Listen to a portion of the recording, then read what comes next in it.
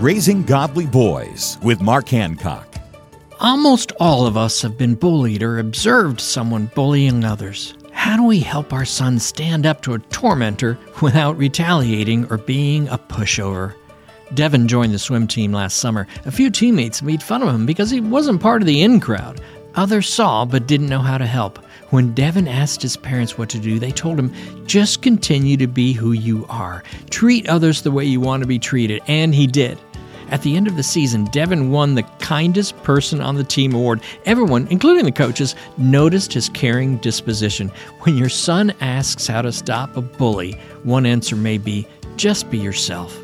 For information about a proven process that's helping boys grow into godly men, visit Trail Life USA or RaisingGodlyBoys.com. Dig deeper with free resources at RaisingGodlyBoys.com.